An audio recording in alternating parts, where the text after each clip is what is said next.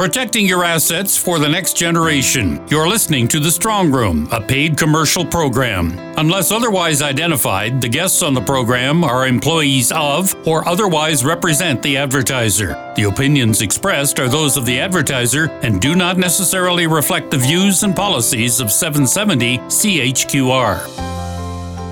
Welcome to The Strong Room. I'm Peter Watts. After months of waiting, the BC government has finally introduced its speculation tax legislation, a move to try and bring down the escalating prices for various types of housing in the province. The tax is to apply in certain markets only, where speculation has led to large increases in prices. The tax has been a point of contention for Alberta-based owners of recreational properties in areas like Kelowna. Shortly after introducing the legislation, Finance Minister Carol James announced 3 amendments which had been put forward by the Green Party, which holds the balance of power in the legislature. We expect the change around the Canadian rates could make a difference of up to $30 million.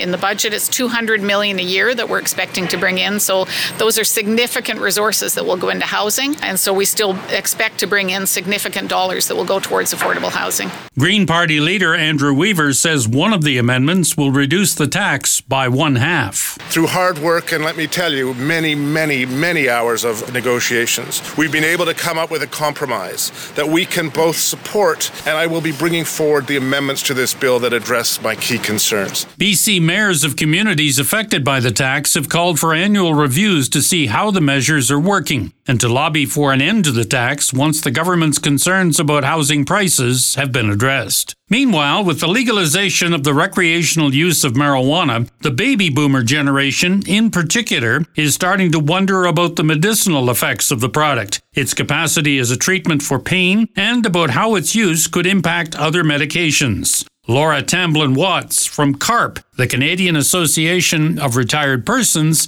has some thoughts on that subject. What we know is that our baby boom generation in particular has had a large familiarity with cannabis for its many uses, but we're certainly seeing significant interest of older adults in Canada, and our members in particular, about all kinds of usages, particularly around things like pain alleviation and questions about arthritis for joint stiffness. What position has CARP taken on the legalization of recreational marijuana? CARP has always been quite supportive of appropriate use, particularly of medicinal marijuana. We've been quite neutral on recreational marijuana. What we can say is that we know that there are significant benefits for many different people, and we really hope that the information about the benefits and suitability of certain dosages gets into the hands of our memberships and indeed all older Canadians so they can make wise decisions for themselves. Yeah, there really is a shortage of information, or at least a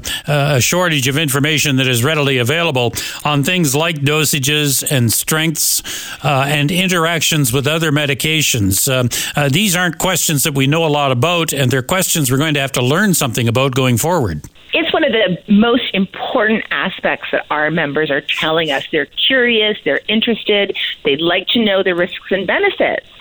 But when we think about the different types of active ingredients in cannabis, whether they be the ones with psychotropic impacts or ones that are benign in terms of giving a bit of a high, but maybe you want to use that for a tincture, or you'd like to use it as a lotion, or you'd like to use it in a vaping environment. What we don't have right now is clear labeling about strengths for these particular active ingredients. And we really don't have the type of expert information available to older Canadians about whatever kind of drug interactions they may be, or what kind of over-the-counter or prescription impacts there can also be as well. So we have a long way to go before I think older Canadians will feel like they have enough information. And yet some of them are using cannabis for medicinal purposes. I have one good friend who takes a little bit in the morning and at night, and is demonstrably better, doesn't hurt as much, can walk around. He's 82, and he is he swears by it. He says this is the best thing that I could have done.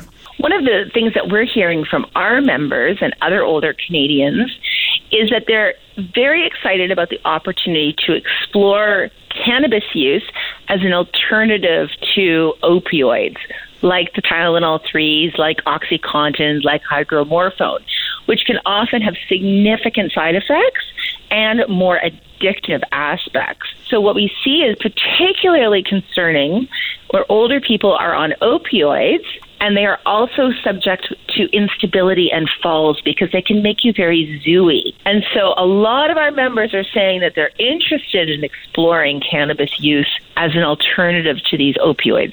Are pharmacists ideally positioned to help seniors in particular with things like dosages, with strengths, with what should be prescribed, what can be safely taken, and how it might interact with other medications that a patient is on?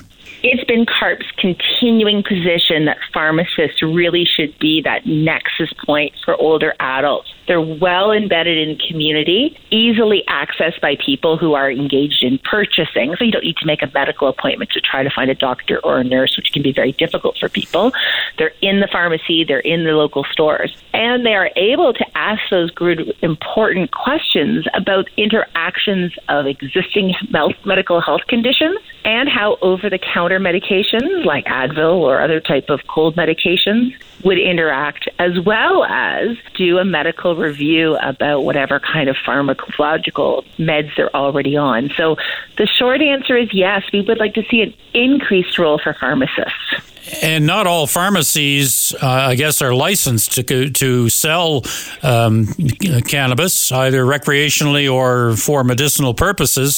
So it means that they have some knowledge, but they're not necessarily retailing the product. Yeah, that's exactly right. I think what's going to be very important is a significant push by medical professions, including pharmacy professionals, to ensure that the right information about dosages and labeling is out there.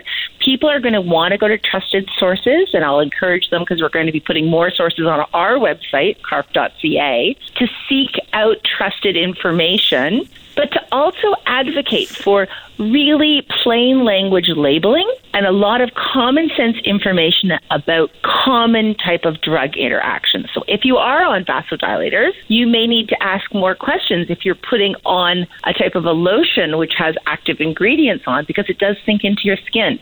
So people with different weights, different conditions, different frailties are going to need to get good information if they're using it for medical purposes. And we haven't even begun to talk about the potential for food products, which is coming next year.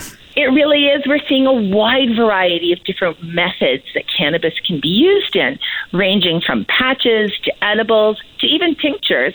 Soon we're going to be able to put little drops of the active ingredient into your soup at dinner. And we need to think a little bit more robustly about some of the risks and benefits of that, particularly when you're looking at things like community care, long-term care, and assisted living. What are going to be some of the regulations around people dosing themselves versus having other people take those dosages more measured for you. Finally, a word from Linda Faucus, who runs a company called Glue Technologies out of Vancouver. She's hoping to raise funds to develop an email product, especially for seniors. One which will allow them to use email without some of the hassles of being bombarded with unwanted harassment. Glue Technology Society is a nonprofit organization, and we're here to help older adults learn to use technology and discover the technology that's going to help them age at home and stay connected to their family and friends and the things they love to do. And so you've come up with an inbox. Describe that, if you can, and how it impacts seniors who use email, want to use email, but don't necessarily want some of the hassles that come with email. Yeah, what we did with the Age Well National Impact Challenge, the idea was to come up with an idea that would help seniors live better lives, basically. And we've helped thousands of seniors work with technology, and a persistent problem is the email scams, is an overflowing inbox, is understanding how to deal with attachments, and seniors generally just not liking email. But 90% of older Canadians use it to communicate digitally. So we decided, let's create a product that actually will have seniors loving email again, that'll give them the tools that they need and the features they need to use email securely, get help when they need it, and perhaps, again, love email a little bit more and help them stay connected. We are a country that is going digital by default, We have to be connected to online services, and a big part of how we're doing that is through email. So this is a nice to have, but it's also a really important to have. So have you created the technology at this point, or is this a raw concept? This is a raw concept at this point. We decided to use the AgeWell competition as our launch point to get the idea out there and to say, all right, everybody, here's the research we've done. Here's what we know. I have a software development background, and we worked with our Glue team to say this is what it needs to look like. And the AgeWell competition has allowed us to present this as a development stage and perhaps win some money to get this into a prototype testing stage. That's our goal with the competition. That's Linda Faucus of Glue Technologies. More in a moment on The Strong Room on 770 CHQR.